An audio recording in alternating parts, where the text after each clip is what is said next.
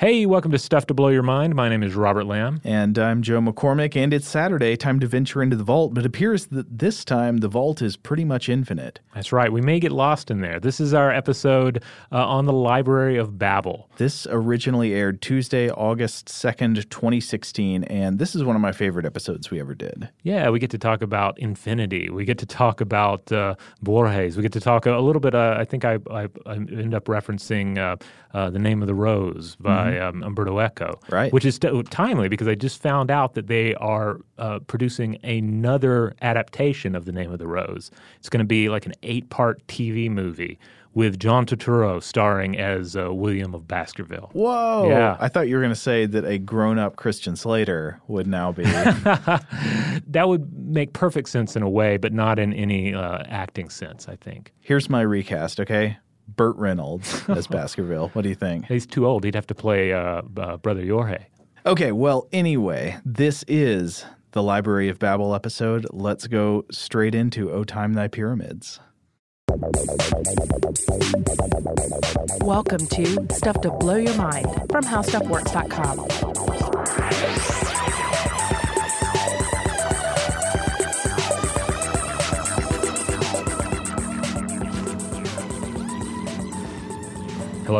Hello. This is Stuff to Blow Your Mind audio log. This is Robert Lamb. And this is Joe McCormick. This is day 13 of our descent into the famed Library of Babel. We've been exploring this infinite sprawl of interconnected hexagonal rooms and the 20 bookshelves contained within each one.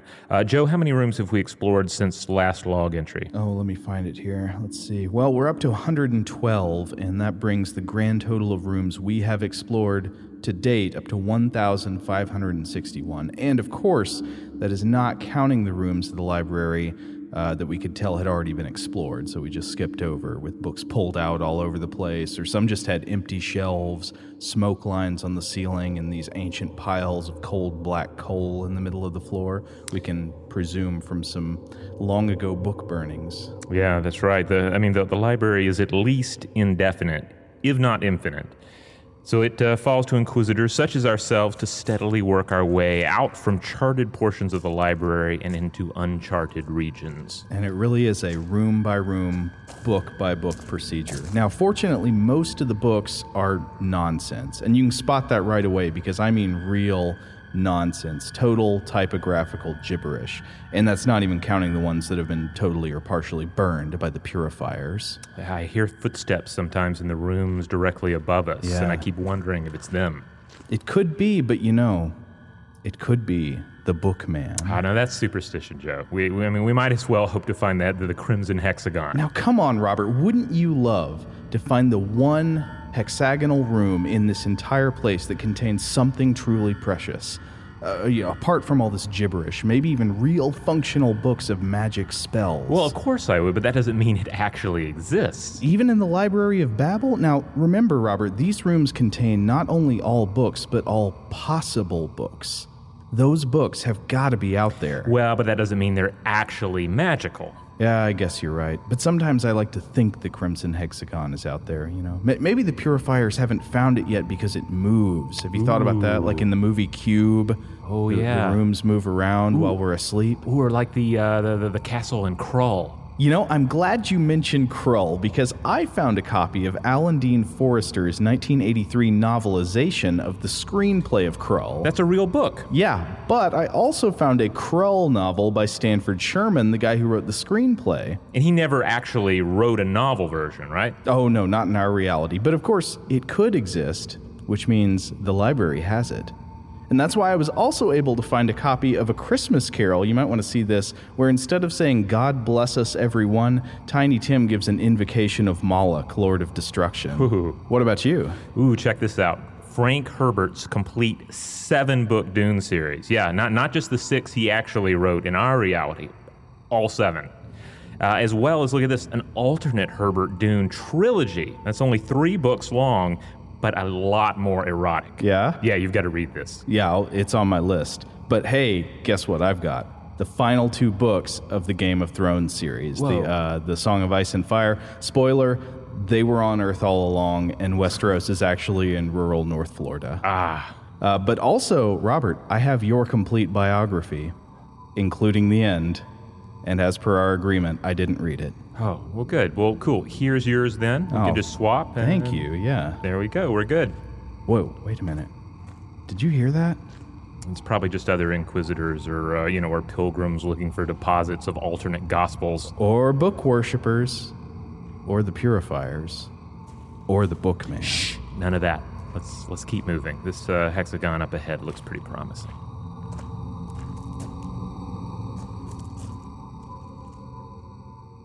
Hey, welcome to Stuff to Blow Your Mind. My name is Robert Lamb. And I'm Joe McCormick, and today we're going to be talking about the Library of Babel.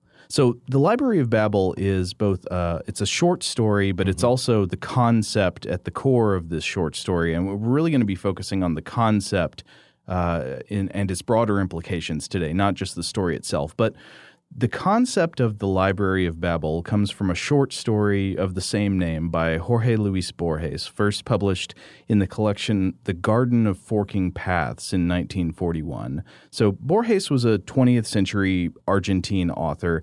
He lived from 1899 to 1986, and in his lifetime, especially later in his life, he became famous for poetry, essays, but especially short stories. And short stories, a lot of them are kind of like this story. Yeah, I mean, like a lot of his tales, the Library of Babel was not really a narrative experience. Yeah, it's not very plot heavy. Right. It's kind of a sort of scholarly missive about a fantastic idea. So he chews on this fantastic idea, gets all of these philosophic juices going, and we're fortunate enough to experience it with him. In his stories, there are a number of different themes that often pop up, such as knives, mirrors, dreams. Oh, dreams. There are some fabulous dream stories. And they're all pretty short. Like, that's one of the wonderful things about a collection of Borges short fiction is you can just pick it up. You can pretty much pick any story, and just in a few pages, a just mind-blowing concept is presented to you that just expands the limits of your imagination. Yeah, you ever know those like fantasy writers who are better at world building than they are at character and plot? Yeah, I'd say Borges is like that, except he writes what would probably be considered now literary fiction. It's, respectable intellectual fiction that's treated without any hint of a sneer by the Academy, as far as I can tell. But it's fascinating stuff through and through. Yeah, it reminds me a lot of some of the short fiction that Philip K. Dick would later do. Now, certainly Philip K. Dick was capable of producing novel after novel after novel as well.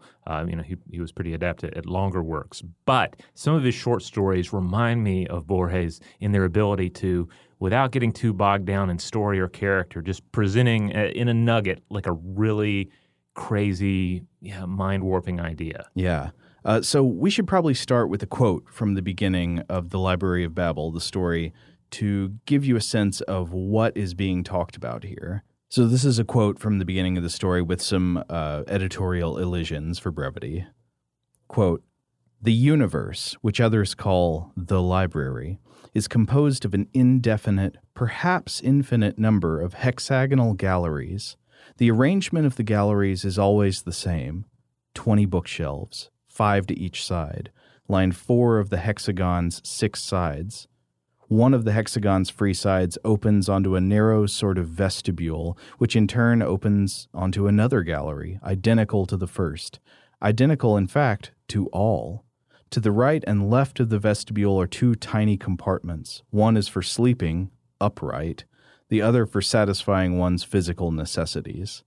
Through this space, too, there passes a spiral staircase, which winds upward and downward into the remote distance. In the vestibule, there is a mirror, which faithfully duplicates appearances." And he goes on to explain how the implications of having a mirror in a library that may or may not be infinite, as far as the characters disclose that they know at first, at least. Yeah, so this is the basic setup. This is the basic hexagon, and then that hexagon is cloned out. Yeah, it's a 6-sided room. There are shelves of books in each room, and the rooms seem to go on forever in a honeycomb where no one has ever discovered the forest boundary. Right. There are places, as we mentioned, for wanderers, librarians, et cetera, to use the bathroom, and to sleep upright. It does make me wonder if, like Barnes & Noble, there is a policy against bringing books into the bathroom, or if, maybe that you have to. Maybe you just have to pick a gibberish book. The question is, who enforces the policy? Well, that's one of the things that, as we'll discuss, there seems to be a lack of laws and policy in place in the Library of Babel. Yeah, so in the Library of Babel, we're going to talk about the philosophical and scientific implications of this thought experiment later on in the episode. But first, we just want to kind of explore what this concept entails. And there are definitely a lot of ironies and absurdities in Borges' story. So I don't think he was trying to create something that was – I feel kind of absurd saying this, but I don't think he was trying to create something realistic. No, and really you run into a lot of problems trying to even fathom it as a real place because it is so vast. Because as we discussed in our hopefully entertaining intro here, it contains not only all books but all possible books. Right. So let's get into the actual numbers of what this library would entail as described in the story. So as Borges writes, each book in this library contains 410 pages. Each page has 40 lines, and each line has approximately 80 black letters, just printed letters. And you can actually work out the math from this. So all the books consist of the same 25 elements for characters. They've got a space, a period, a comma, and 22 letters of the alphabet. The only variation is in the arrangement of these 25 characters. Now, you might be saying, wait a minute, that they're, less than the total number of letters in our alphabet. Well, some letters are kind of redundant, aren't they? Why do we need a C? Why not just a K and an S? Right. But no two books in the library are exactly the same. So if the books don't duplicate one another and we know the starting conditions, we can actually calculate the number of books that would be in the library. So if there's 80 characters per line, 40 lines per page, times 410 pages per book, that's 1,312,000 characters per book. And with 25 possible characters and 1,312,000 characters per book, we know that there have to be 25 to the 1,312th power books. That is a number that is so big that if you can count to it, you automatically become the god of your local galaxy cluster. So the basic idea here, I'm sure there's another metaphor, a little nonsensical story that often comes to mind, and that is the idea of the monkeys banging on typewriters. I'm going to get into that in a bit. Creating gibberish and eventually recreating the works of Shakespeare. Right. Now, it's sort of analogous. If the monkeys could only pound out one book-length work of gibberish at a time. And avoid complete repetition. Right, and never do the same thing twice. Yeah. Eventually, they'd get to Shakespeare. But, so the library contains all books there could possibly be. So in addition to just trying to imagine what this is like, in addition to the indefinite numbers of books full of random gibberish, which would be almost all the books, there are also perfect copies of all books that already exist in reality. So there's a perfect copy of all the books in the Twilight series. Now, if you're worrying, wait a minute, I know of some books that are more than 410 pages, too long to be reproduced. Not so, actually, because there's a book that contains its exact first 410 pages, and then another book that contains whatever happens after that, stretching into as many volumes as you need. Plus, all books that exist in reality would be there with every possible combination of typographical errors that there could be. So there's a book that's a perfect copy of Jane Eyre, except every instance of Mr. Rochester's name is replaced with the words, "a crocodile of immense girth." There is also a copy of Hamlet that reads normally, except for the one line, one change, "There are more things in heaven and earth, Horatio, than are dreamt of in your vaping newsletter." It also contains a perfectly accurate autobiography of your life, as we mentioned, including all the events that haven't happened yet. It contains lots of almost perfect autobiographies of your life, but containing a few lies. It contains all books explaining the perfect solutions to all the world's most vexing problems. If we could only find those books and know them when we see them, then we'd have the solutions to all those problems. In the story, all these books exist in the library, but they represent such a tiny fraction of the total possible combinations of symbols that you could wander your whole life through the library and probably not expect to find any lengthy combination of words that made any grammatical sense. Yeah, I mean, it's easy for all of us to just really go wild imagining this. I mean, just think of your favorite book in the world, and just imagine then that there are so many different versions of it that are a little bit less good, that maybe have a few different typos in it, a few different character changes. Then there are versions of it that are even better. There's even an ideal version of it, a perfect version. There is a version of your favorite book that you yourself would perhaps love even more because it's a little more in tune with your expectations. Right. And all that fan fiction you write, that's already in the library. Yeah. It's there. Plus all the changes you could have made to make it, less of a travesty. But is it all on the same shelf? No. Is it all in the same hexagon? No. Probably not, because it's arranged in random order, right? Making it even more frustrating to try to find anything, though not necessarily even more frustrating, because if you try to imagine what navigating the Library of Babel would be like if it were organized in some alphabetical fashion, you might be trapped in the A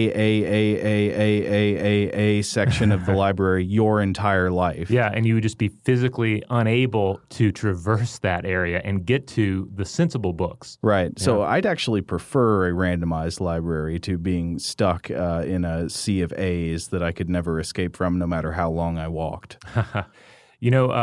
Of course, this has been such a highly influential book. It's referenced in a number of different works. You mean the Library of Library of Babel. Yeah. So, like a lot of people probably recognize it from Umberto Eco's masterful Name of the Rose, where an actual library in an Italian monastery is modeled on this. Yeah. There are aspects of it that I believe are utilized in House of Leaves.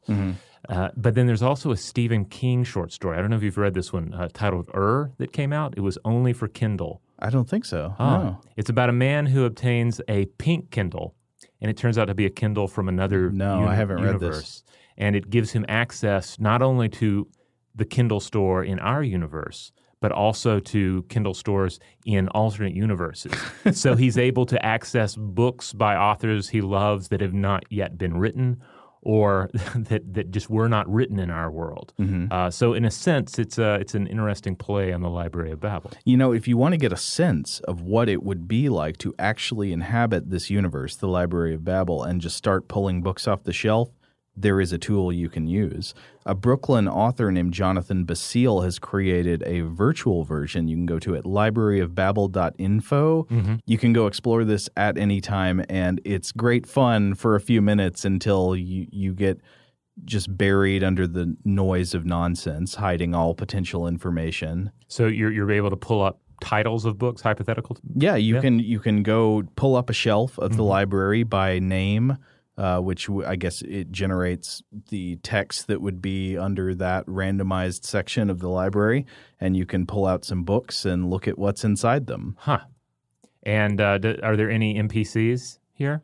No, not that I know of. I don't know. I haven't played with it long enough. Wouldn't it be great if some purifiers come by and start trying to burn the books you're reading? Now that reminds me, we should say a little bit more about the story. Who are the characters who occupy this library? Oh yeah, and this is tremendous fun. So first and foremost, there are the librarians, right? And the narrator, the main character, if you can even call them that in the story, is a librarian. Right. So they're given the impossible task of caring for the library, exploring it, and they're generally an overworked and just suicidal lot.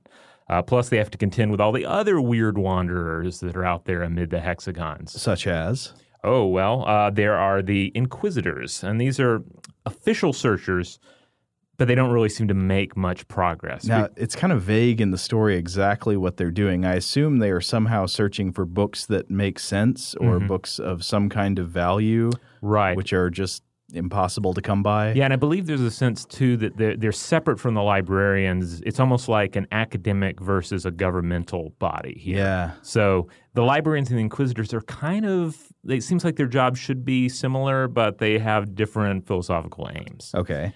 What else? Then we have the Purifiers, who we alluded to already. And this is a sect that traverse the library, and they destroy any book that they deem nonsensical. So that would be pretty much all books. Yes. But It could also mean, I wonder, it's alluded to as well that maybe they're not the ones to judge.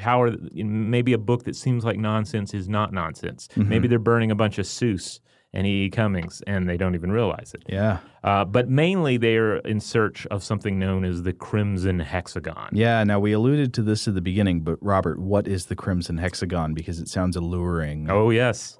It is a crimson room, a crimson hexagon within the library. Rumored to exist. Rumored to exist, yes. Nobody's actually seen it that we know of.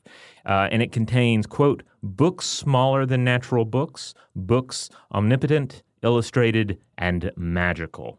So in other words, this is where you'd find the real functional copies of various grimoires, including the real Necronomicon, the real Book of Sand, which, by the way, is an infinite book that factors into another Borges story.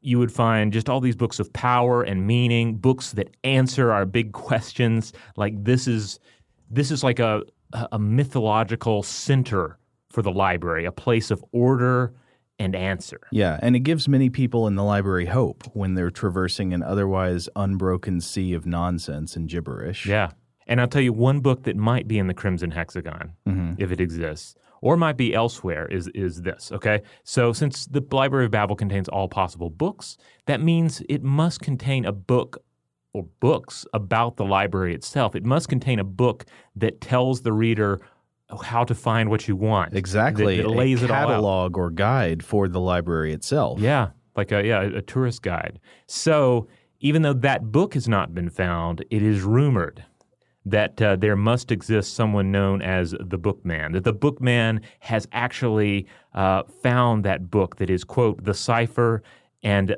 perfect compendium of all possible books. The Bookman has read this book and wanders the library as a godlike librarian, worshipped, quested after, and perhaps even prayed to. So this is a God figure, a really kind of a Christ figure that wanders the Library of Babel, and everyone wants to find this gentleman and meet him so that they might too know where they can find their answers. In a way, it's like the perfect holy man, right? Like the order of the Library of Babel is beyond us. Right. We cannot relate to it, but we can relate to an individual. So if there's an individual who can grasp this vastness, then let us speak to him, right? Now, it probably won't be lost on y'all the parallels to religious figures and prophets, like you were mentioning, this Christ figure. But I would say also that the Bookman need not necessarily be a man. I would suspect that it's more likely a bookwoman, because the men of this library are way too caught up in suicides and murders. And man, it just seems like it is not a nice thing to be a sole male wandering this library. Yeah, it makes me think of the back in the days when you had the big bookstores everywhere, you would have like the kind of sketchy dudes who would hang out in the photography book section. Yep. That is not a sect that is mentioned by Borges, but I can only imagine that they're out there picking up various books and trying to sneak off to the bathroom with them. Though there is a sense of pervasive suicidal melancholy throughout the library. Because after a while, it just seems to grind on you that you can't find the answers you're looking for, you can't find the books that you're looking for, and then you have to contend with young people who wander in to worship and kiss the books, various heretics, pilgrims, again, like people looking for alternate gospels, brigands, suicides, all of this going on, and you're just a simple librarian trying to do your job. It's just too much. Now, a fact that I found interesting when I was reading about Borges' life was that Borges was himself a librarian at multiple different times in his life. For almost a decade, beginning in around 1937 or 1938, Borges worked in a small library in Buenos Aires, and this time in the library would include the time of publication for the Library of Babel, which he first published in 1941. I figured out which library it was, by the way, and I looked it up, and the scale is not what you would expect. I think I might have mentioned that earlier, but given the story, it's a very small, quaint little library with a modest collection of books. But also in 1938, Borges, I read, experienced a head wound, which led to blood poisoning, which in turn made him very feeble, and he feared losing his sanity. And so Borges was eventually dismissed from his library position when Juan Perón came to power in Argentina in, I think, 1945 or 46. And Borges had supported the Allies during World War II. He opposed Nazi Germany, and he was also at the time opposed to Perón's authoritarian sympathies. So in retaliation, Perón demoted Borges to the job title of poultry inspector. Oh. Borges was not a fan of this move, but later he was again given a library position as director of the Argentine National Library in 1955. But I do wonder to what extent his experiences among the books, even if it was truly a modest collection of books, led to his dreaming of the Library of Babel. Yeah, perhaps a lot of it too came from him not only encountering books in this bookstore, in the libraries, in his personal collection, but also reading about other books, like seeing the names of these other books. It's hard, just looking through a card catalog. Mm-hmm. I guess today we get a sense of such a vast library just when we're going through an online database of books, be it a library system or Amazon. And I can see even with older catalog systems where one might have that experience, especially if one is a true lover of books, as Borges definitely was. Yeah. But of course, the Library of Babel is more than just an interesting short story, right? It's become this door that we can walk through to think about the nature of information and scale, numerical scale in the universe, infinity, the relationship between information and physicality, and a very useful model for philosophers, scientists, and thinkers of all kinds. So we're going to take a quick break, and when we come back from the break, we are going to learn more about the implications of the Library of Babel as a thought experiment.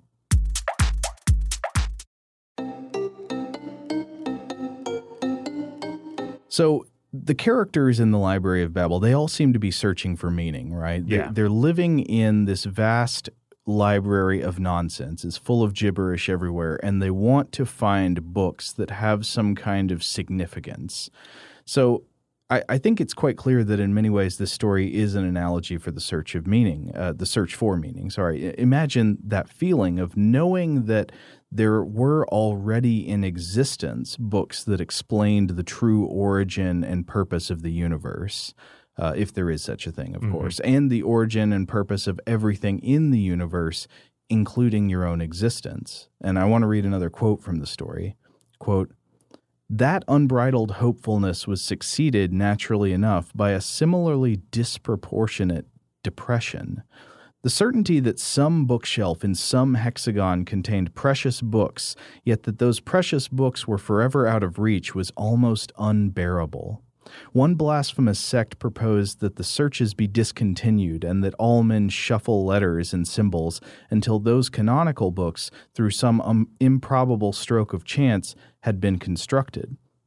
The authorities were forced to issue strict orders. The sect disappeared, but in my childhood I have seen old men who for long periods would hide in the latrines with metal discs and a forbidden dice cup, feebly mimicking the divine order." I love something about this little section of the story because notice here the similarity with something you already brought up, Robert, the infinite monkey theorem, right? The idea that you've got a gang of monkeys and you put them in front of typewriters and they just hit keys on the typewriters at random.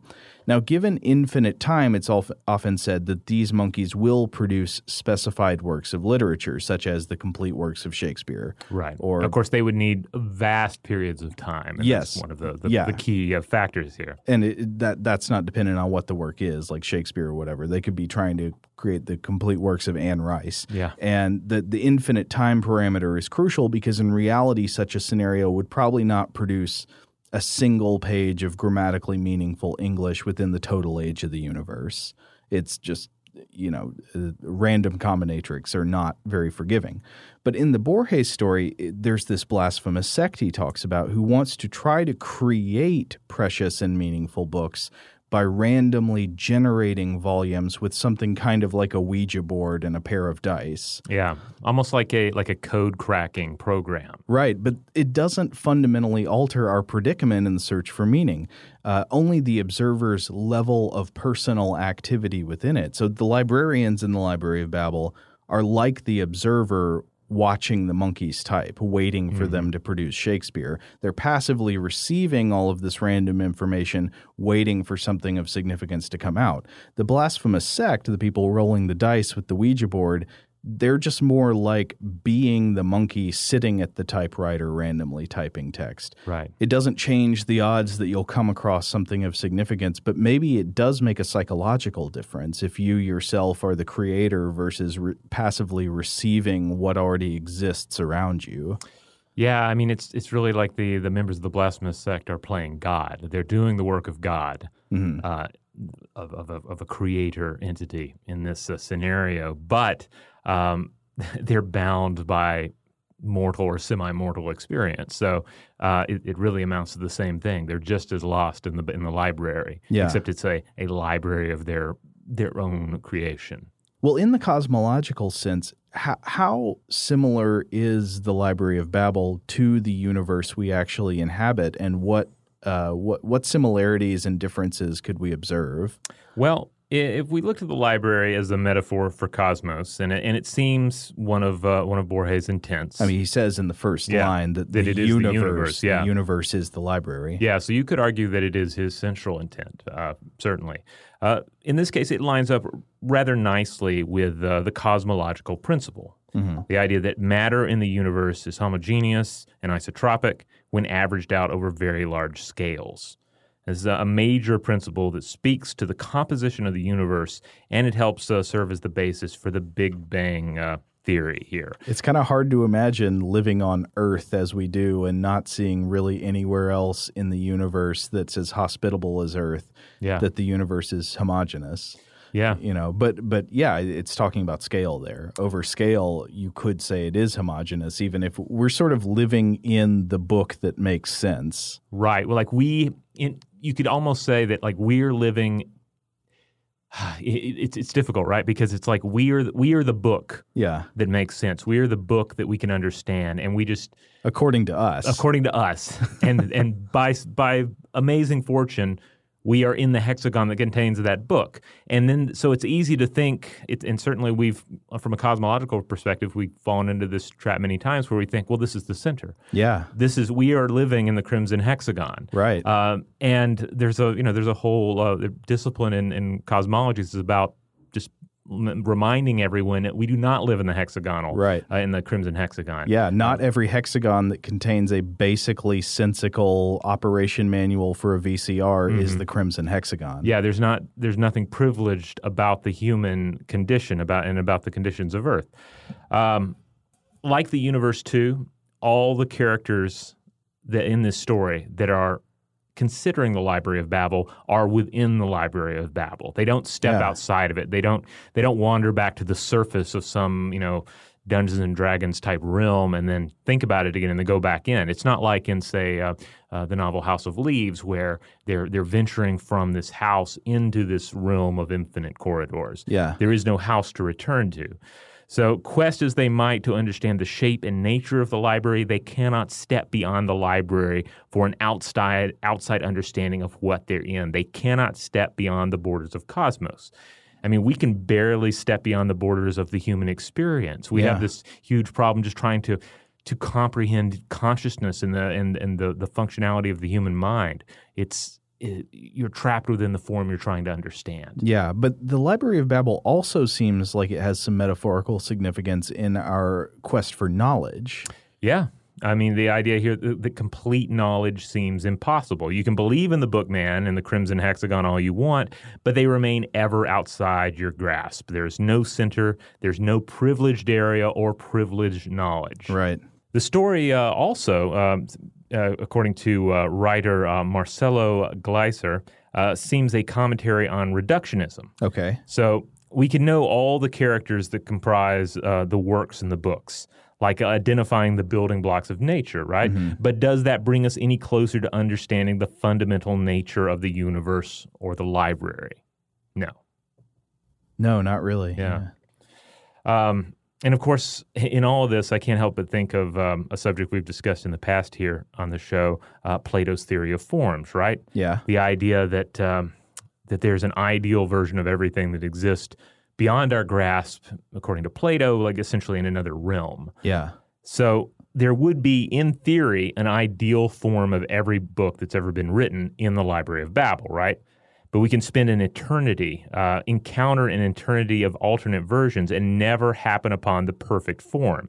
It doesn't quite exist outside the Library of Babel, however, though I wonder if you could sort of cobble that idea together with the Crimson Hexagon. Maybe that's what the Crimson Hexagon also encompasses, the idea that there's a place where all the ideals are represented. Well, this brings up something that I wanted to talk about, which is the difference between being able to generate a precious or significant book and the ability to recognize it when you see it. This sort of goes back to our P versus NP discussion, right. The search for algorithms. Like, there are certain problem-solving techniques that you can check to see if you got the right answer, but you can't as quickly generate the right answer.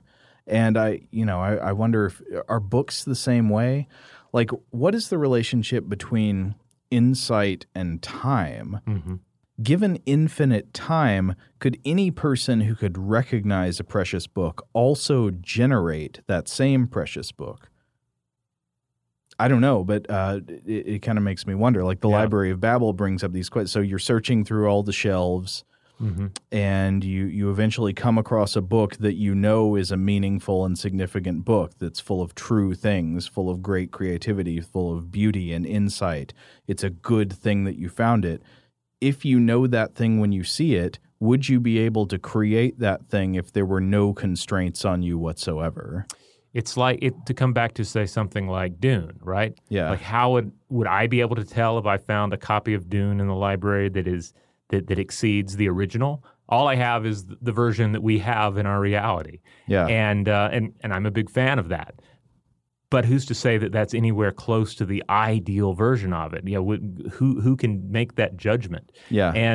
And then it also gets into sort of the privilege, like we're going to have a bias towards what we already know, what we already have, which gets involved in cosmology again, because we're basing everything on this one model of life, this one model of that we have in Earth and all of the life that has evolved here. Mm-hmm. We have nothing else to base it on. We only have this copy of Dune. Alas that we have but one reality of Dune to draw from. Shia Lud be praised. All right, we need to take another really quick break, but when we come back, we're going to talk about the Library of Babel as applied to biology and genetics.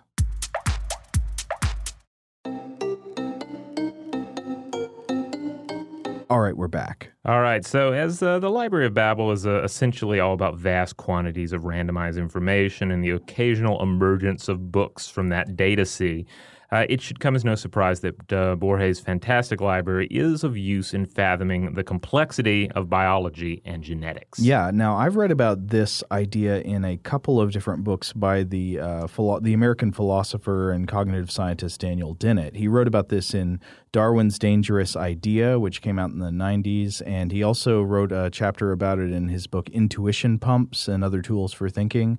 And I've always found this comparison very interesting, but maybe you can illuminate us, Robert. Okay. What application does the Library of Babel have to the genes that build our bodies? Well, let me read a quick quote here from Dennett that I think helps to illuminate this. Quote, "The actual genomes that have ever existed are a vanishingly small subset of the combinatorially possible genomes, just as the actual books in the world's libraries are a vanishingly small subset of the books in the imaginary Library of Babel." Yeah, so Dennett actually puts together an alternate version of the library. He just substitutes in some alternate numbers, right, and does some number crunching. But I think it's actually interesting what he comes up with. Yeah, for starters, he does some fun number crunching on the Library of Babel itself. Mm-hmm. Here's just a quick quote from this. And again, we're going to throw some numbers at you here, but I think it's worth it. It says, "Suppose that each book is 500 pages long, and each page consists of 40 lines of 50 spaces. So there are 2,000 character spaces per page. Each space either is blank or has a character printed on it, chosen from a set of 100. Somewhere in the Library of Babel is a volume consisting entirely of blank pages, and another volume is all question marks. But the vast majority consists of typographical gibberish. No rules of spelling or grammar, to say nothing of sense, prohibit the inclusion of a volume. 500 pages times 2,000 characters per page gives 1 million character spaces per book. So there are 100 to the 1 millionth power books in the Library of Babel, since it is estimated that there are only 100 to the 40th, give or take a few, particles, protons, neutrons, and electrons in the region of the universe we can observe. The Library of Babel is not remotely a physically possible object, but thanks to the strict rules with which Borges constructed it in his imagination, we can think about it clearly.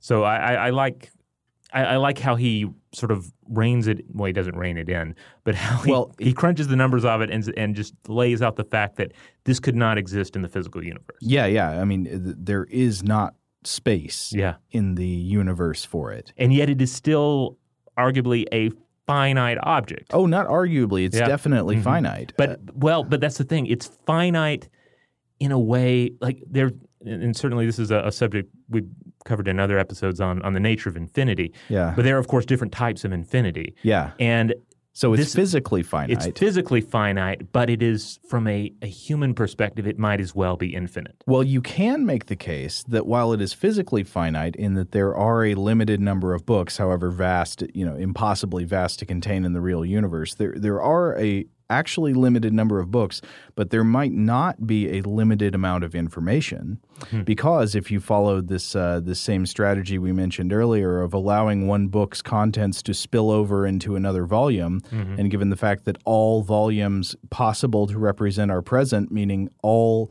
unfinished ideas will be continued into other ideas, there is potentially limitless information in the limited Library of Babel. Well, yeah, I mean, I can't help but think of the Infinity Hotel analogy, like the idea that like an infinite number of people show up to a hotel and then another infinite number show up on another bus. Yeah. What do you do about books that themselves are infinite? What do you do about Borges' The Book of Sands, which is a book that is endless? How many books then does that contain? Like trying to shelve the Book of Sand in the Library of Babel is kind of like a busload of infinite hotel guests showing up at the Infinity Hotel. Well, I would say that the Library of Babel itself is sort of an argument that there could not be such a thing as an infinite book.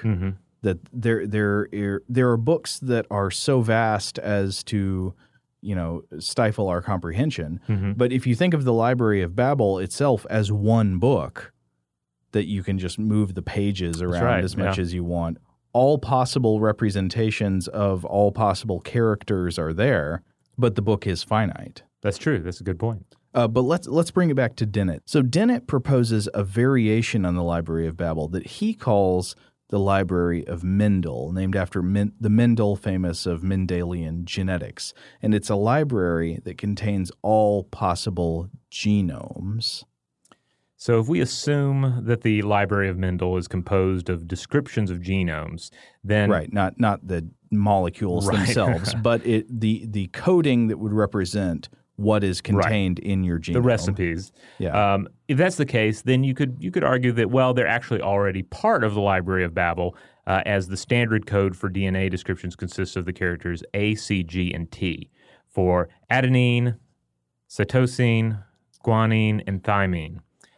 These are the four nucleotides that compose the letters of the DNA alphabet. Right. So if you're going to spell out a representation of your genome, you'd use those four letters. So since those are letters that are already part of the alphabet that makes the Library of Babel, the Library of Mendel is a subset of the Library of Babel. Yeah. And according to Dennett, you need to devote 3,000 of the 500-page volumes in the Library of Babel just to cover the human genome, which really...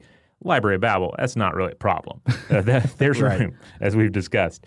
However, I hope that the purifiers in this case haven't been destroying these copies. You'd think they would. They come across a book that's just a bunch of A, C, T, and G. What use is this? Yeah, it looks like more gibberish, but they're really just burning the Library of Mendel volume after volume. And who knows, we might need those someday. Well, that sort of highlights another thing about the Library of Babel, which is how do you necessarily know when you've come across something of significance? Like, we've been assuming that you would know a book of significance or preciousness when you found it, but it might be encoding something for the code for which you cannot read. That's true.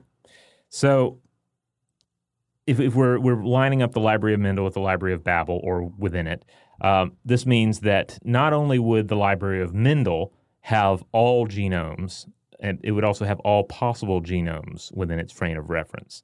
So as Dennett puts it, we're forced to, quote, start in the middle. And we have only the current state of evolved biology to consider, as well as the terrestrial model. But then there are going to be all these other possibilities as well. Yeah, so what happens on Earth is not that you look around and you find all possible variations on all possible genes or actually with the Library of Mendel, it'd be all possible sequences of nucleotides. It'd be even more minute than genes. You don't see that in nature. In fact, the nature that exists is a very tiny subset of the Library of Mendel. That's right. And then there's so much in the Library of Mendel that, like the Library of Babel, would just be nonsense. The vast majority of it is going to be just blueprints for lifelessness. Yeah. In quoting Richard Dawkins, he says, quote, "There are many more ways of being dead or not alive than ways of being alive." I think that's a good quote, Yeah. and that makes sense. I mean, most recipes you could come up with for building a building are not actually going to be structurally viable. Most recipes you could come up with for, if you're just combining random chemicals to make food, most of it would not be edible. Oh, my goodness. Yeah. Imagine, like, we haven't even talked about this, or I hadn't really thought about it till now, but imagine cookbooks in the Library of Babel. Yeah. The baking cookbook specifically. So many of these recipes, the vast majority of the recipes are just going to be garbage. Creating not even, like, the bread doesn't rise. The dough just goops there at the bottom of the pan. But what about the ones that are perfectly excellent cookbooks, except they all tell you to add 1 bucket of cigarette butts to your recipe every time? Yeah. Or everything is delicious but also poisoned. Right. Yeah. But like many of the books in the Library of Babel, I digress. Yeah. Well, so the Library of Mendel, as Dennett understands it, is sort of what he would call universal design space, which is this multidimensional space that is – how would you describe it, Robert? This is my understanding, so I might have it wrong, but the way I keep thinking of it as it's that black bed on the light bright, okay, in which you put the pegs and stuff begins to light up. And essentially, if you took a light bright and you made the tree of life on it, that's what the universal design space is. Well, right. It's the possible design space for things made out of DNA in the way we understand DNA. And like we said, that contains tons and tons of possible combinations that don't lead to anything like what we would call life or successful life. Right. And also this universal design space would contain all actual complex phenomena, both biological designs and cultural designs. So it would contain bacteria, apes, humans, books about apes, jokes about apes, great ape movies, bad ape movies, etc. Yeah, I love the way that this connects information at all levels. So within the Library of Babel, you have both the recipe for making my genome, so you could say physical information in a way, the information contained in the molecules, but also every story I've ever written, which you could consider part of my genetic phenotype, right? It's the molecules in my DNA have, in combination with external circumstances, ultimately led to the creation of every bit of intellectual work I've ever done. And this is the same for all of us. And both are subsets of the Library of Babel. Yeah. I'm going to read another quick quote from Dennett here. According to Darwin's dangerous idea, all possible explorations of design space are connected. Not only all your children and your children's children, but all your brain children and your brain children's brain children must grow from the common stock of design elements, genes and memes that have so far been accumulated and conserved by the inexorable lifting algorithms, the ramps and cranes atop cranes of natural selection and its products. Yeah. And just to explain really quick there, Dennett, when he talks about cranes, he has this idea of design being the difference between the metaphors of cranes and the metaphors of skyhooks. Okay. Skyhooks are these ideas that he thinks about, design coming from the top down, reaching in and making something without any previous precedent, whereas cranes are things that build from the ground up, and they can become higher and higher based on bases that have already been built. The whole standing on the backs of giants. Yeah, sort of exactly. thing, right? So natural selection is a crane algorithm, as he would describe it. It's something that builds from the ground up. Okay. So thinking of the Library of Babel or the Library of Mendel as spaces of possibility that are different than the spaces of what can actually be achieved in terms of living organisms, I think it's interesting that Dennett goes on to he puts together this diagram that's concentric circles of different types of possibility that the Library of Babel and the Library of Mendel help us think about.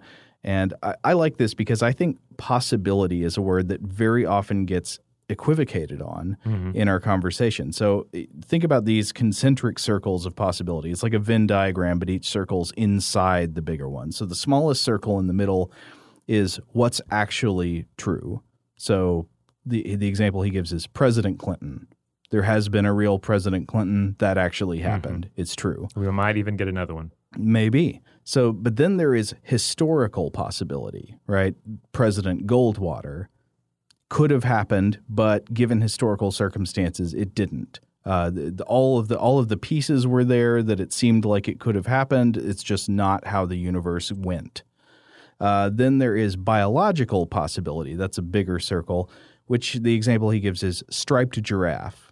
Could have happened given what's possible with life on Earth, but it didn't. Now, technically, we do have okapis. Yeah? Which are not striped giraffes, but they are kind of they're related to giraffes and are kind of like a forest giraffe with some zebra-esque stripes on his body. That's a danger we always play with when we enter the realm of talking about what's possible. We don't even always know what's really happened. Yeah. But then bigger than biological possibility is physical possibility. The example he gives is a flying horse. So doesn't violate the laws of physics. It's just, it's not something that you're going to see in the biological world. It's kind of like getting into our flying fish episode where we talked about, the problem with, first of all, recognizing the fact that there could be a fish biologically with wings that could fly and not just glide across the water, and yet it does not exist. Right. And then finally, the biggest circle of possibility is logical possibility, which is Superman. So Superman is also not physically possible. It violates the laws of physics, but it's not logically impossible because it doesn't entail a logical contradiction. It doesn't entail both A and not A. Okay. So you could say it's possible. And I think that it's interesting because everything that is logically possible is in the Library of Babel, right? Yeah. All descriptions that are logically possible are in the Library of Babel. And as a subset, every description that's physically possible in terms of the nucleotides listed is in the Library of Mendel. But then the subset of that, everything that's biologically possible, is the biology that we actually see or that could actually evolve from the tree of life as it exists today. But I want to move on to another application of the Library of Babel. Good, and that's, because I think we were about to get lost within the hexagons. and that's the work of the American philosopher and logician W.V.O. Quine. So Quine wrote a very short piece on the Library of Babel called the Universal Library Essay. And I recommend you can check this out yourself because it's incredibly short. Very concise. So I want to read a quote from it where Quine also, he sort of reformulates the library in the same way Dennett did, just playing around with some numbers to get different numbers, but same principle. Quine says, at 2,000 characters to the page, we get 500,000 to the 250-page volume. So with, say, 80 capitals and smalls and other marks to choose from, I wonder what those other marks are, maybe a lot of hashtags, we arrive at the 500,000th power of 80 as the total number of books in the library. I gather that there is not room in the present phase of our expanding universe on present estimates for more than a negligible fraction of the collection numbers are cheap. So he's arrived at the same conclusion as others before. This wouldn't fit in the universe.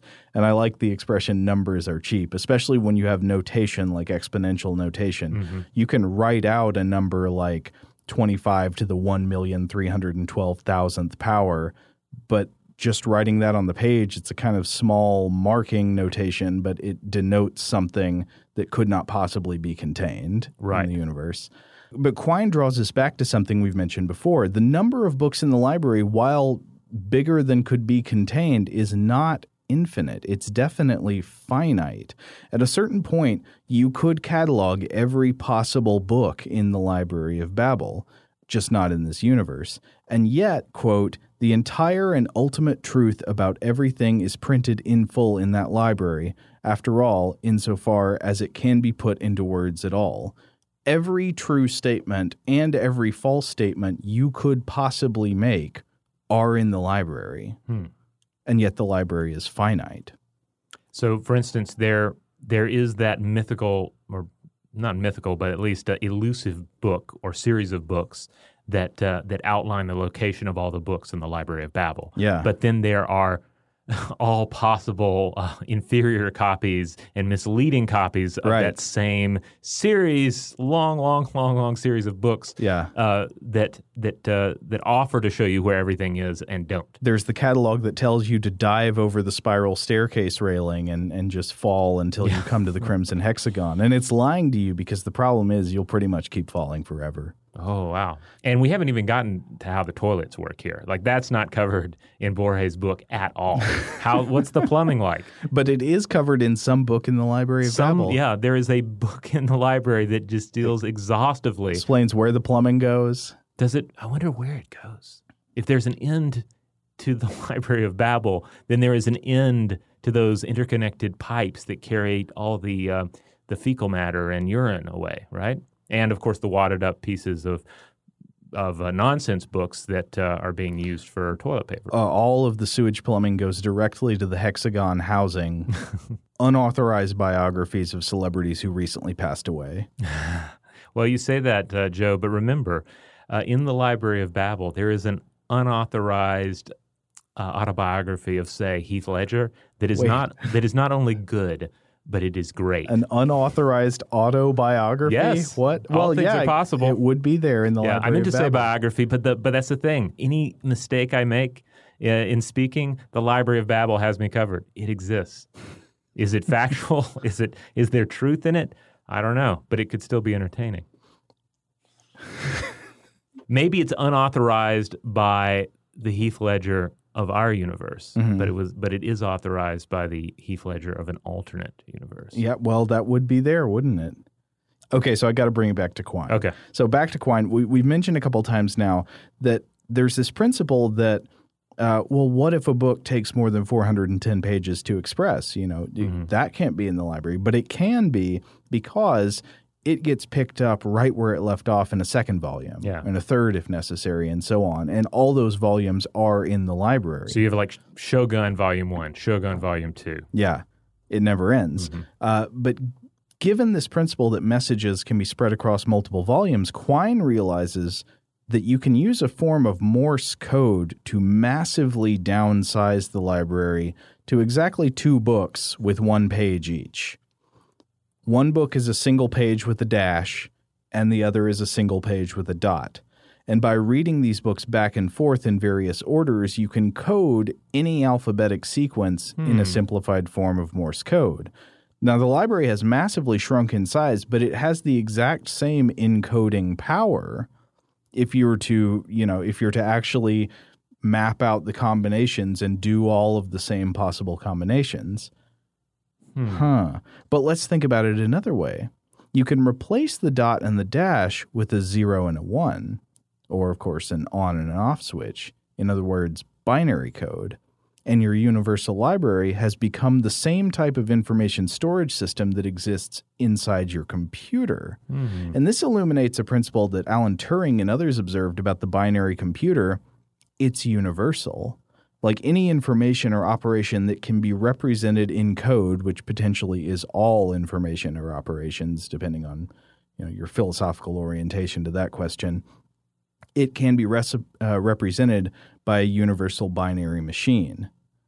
So on one hand, this seems to sort of violate the allure of the library, right? In the Library of Babel, there are already in existence the precious books. They're already out there. The books of ultimate potential beauty and truth physically exist.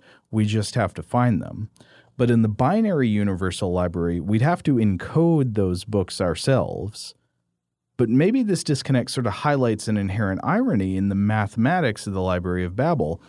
Those books exist in the Library of Babel, but for any individual librarian, they will never, ever be found.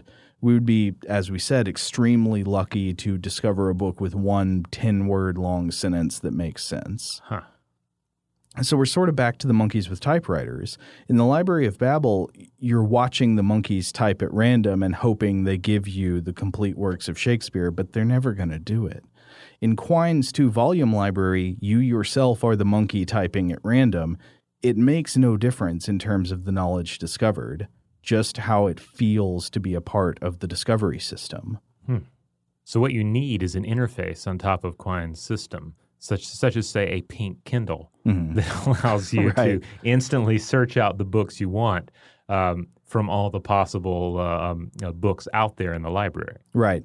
Now, this is, of course, a very different way than the way we actually generate books in reality, which is in reality we use heuristic shortcuts of intelligence, human brain power, creativity to try to limit the size of the total number of possible books and only generate books that more or less make sense, at least hopefully in the author's mind. Yeah. Generally, the author's only writing, 6 to 8 versions of that book. Right. But when limiting the noise like that, we are also limiting the signal. So there's a give and take. So by cutting out all of the nonsense books, we massively reduce our searching for significance project, but we also eliminate possibly the most precious books out there because we just didn't think to create them. Yeah. Or we thought to create them and then who has time, right? Right.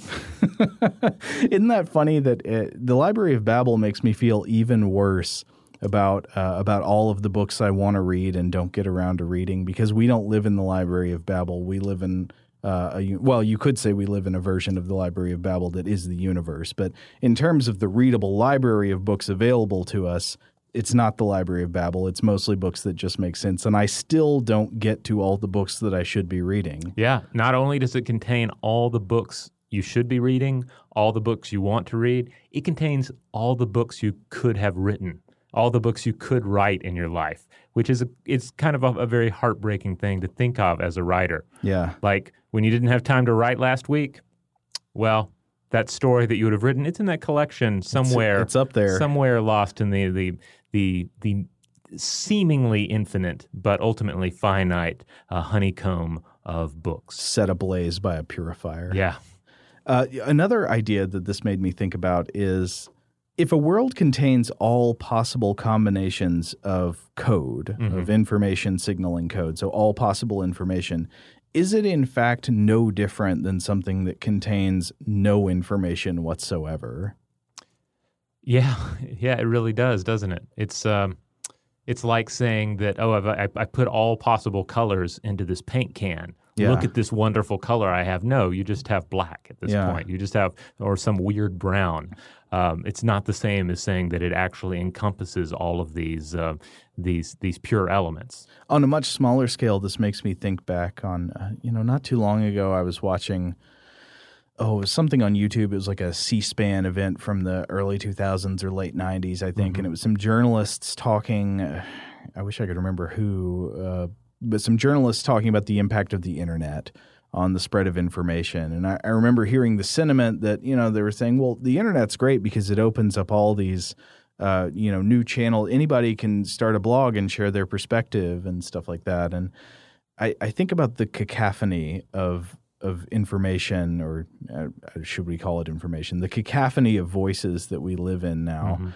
I can't say that I would prefer to live in a world where there were fewer people talking about things, but at the same time, I can't say that I feel really enriched by the quantity of perspective and opinion being shared on the internet. Yeah, I agree. Now, here's a question for you.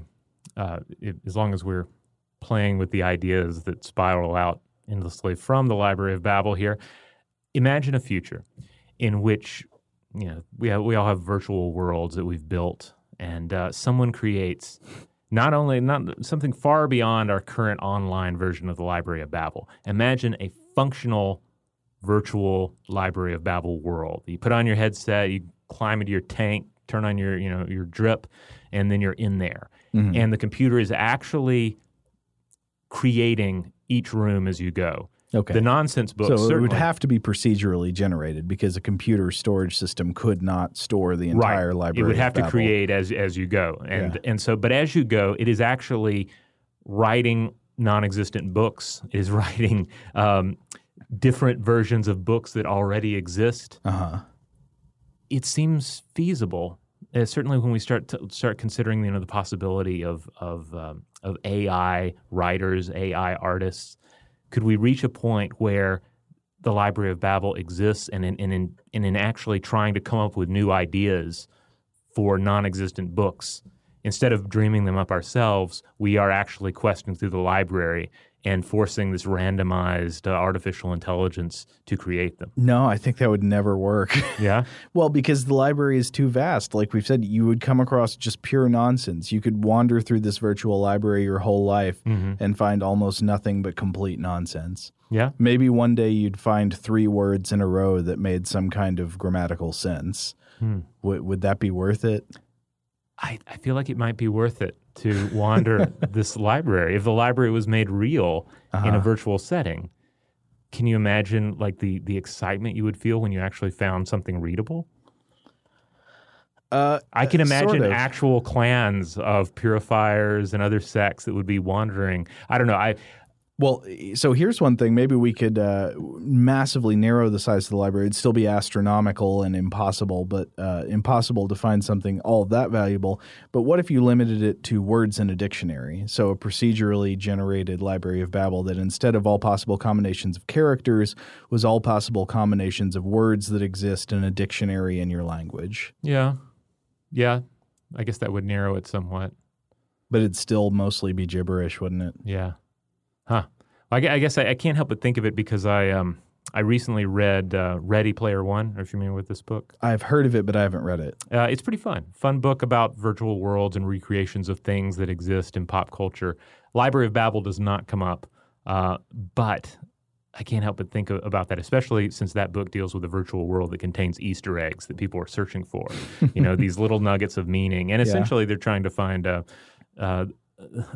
crimson hexagon of a sort in that book. Yeah. So, I can't help but think about the Library of Babel as an analogy to the search for extraterrestrial intelligence. Yeah. The vast scale of the universe, and the only difference is that the Library of Babel, you can know how much there is, and you can sort of say, well, here are the types of things we'd be looking for books that make sense. Mm-hmm.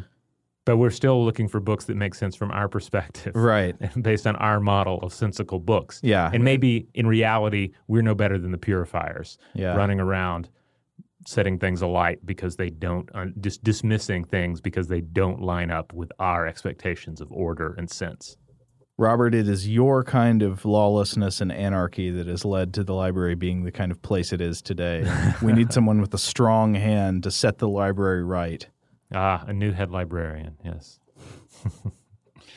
All right. Well, we could go on and on here doing various thought experiments about the Library of Babel. And I'm sure you guys and gals can as well. Maybe there's some spin on it that's come to your mind. Maybe there's a cool spin on it that you've encountered in other works. If so, we would love to hear about it. We would love to have any number of discussions, dare I say almost infinite number of discussions about the Library of Babel. You can get in touch with us the usual places, social media. We're Stuff to Blow Your Mind or Blow the Mind on a number of those. StuffToBlowYourMind.com is the mothership. And then, of course, there is always email. Where you can email your favorite selection from the Library of Babel to us at blowthemind@howstuffworks.com.